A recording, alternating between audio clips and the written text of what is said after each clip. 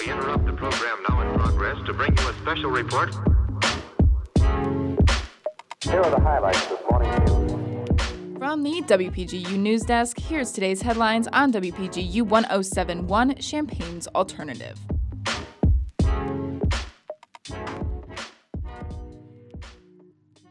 From WPGU News, I'm Tori Gelman.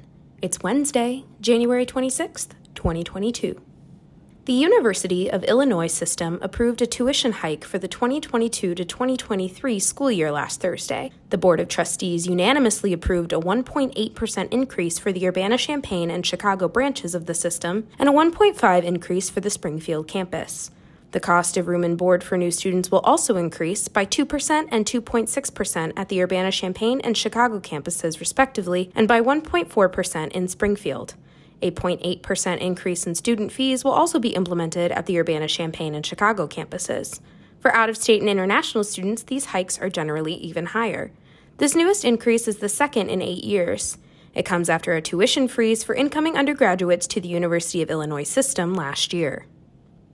Today, members of the Champaign Federation of Teachers will vote on if they will give the union authorization to call a strike if demands are not met by Champaign schools. Unit 4 School District proposed a plan to extend elementary school students' days by 50 minutes. On Monday, hundreds of teachers, faculty members, and parents rallied ahead of a Unit 4 school board meeting in protest of this change. Teachers shared how they believe that the extended day proposal came from polls sent out in 2019, which was before the pandemic started.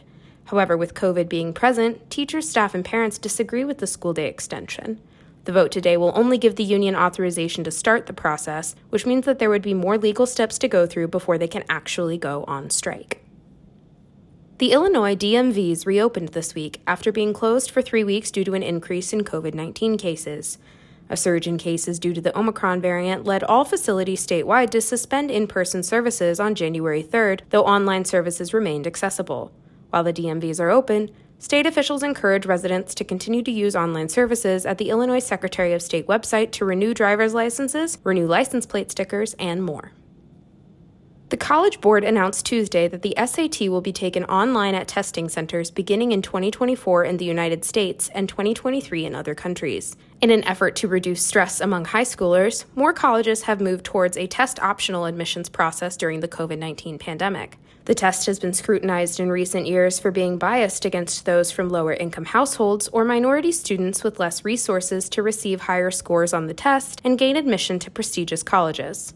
The College Board reported that while the class of 2020 included 2.2 million SAT test takers, the class of 2021 only had 1.5 million students take the standardized test.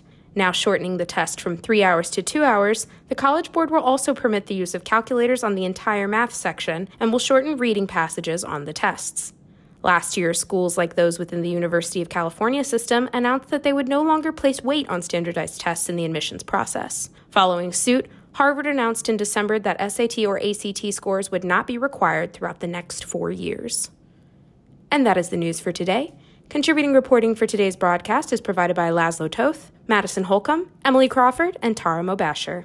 Our regional editor is Josie Alameda, and our science and technology editor is Husna Husseini. Our deputy news director is Emily Crawford, and our news director is Justin Malone. From WPGU News, I'm Tori Gelman.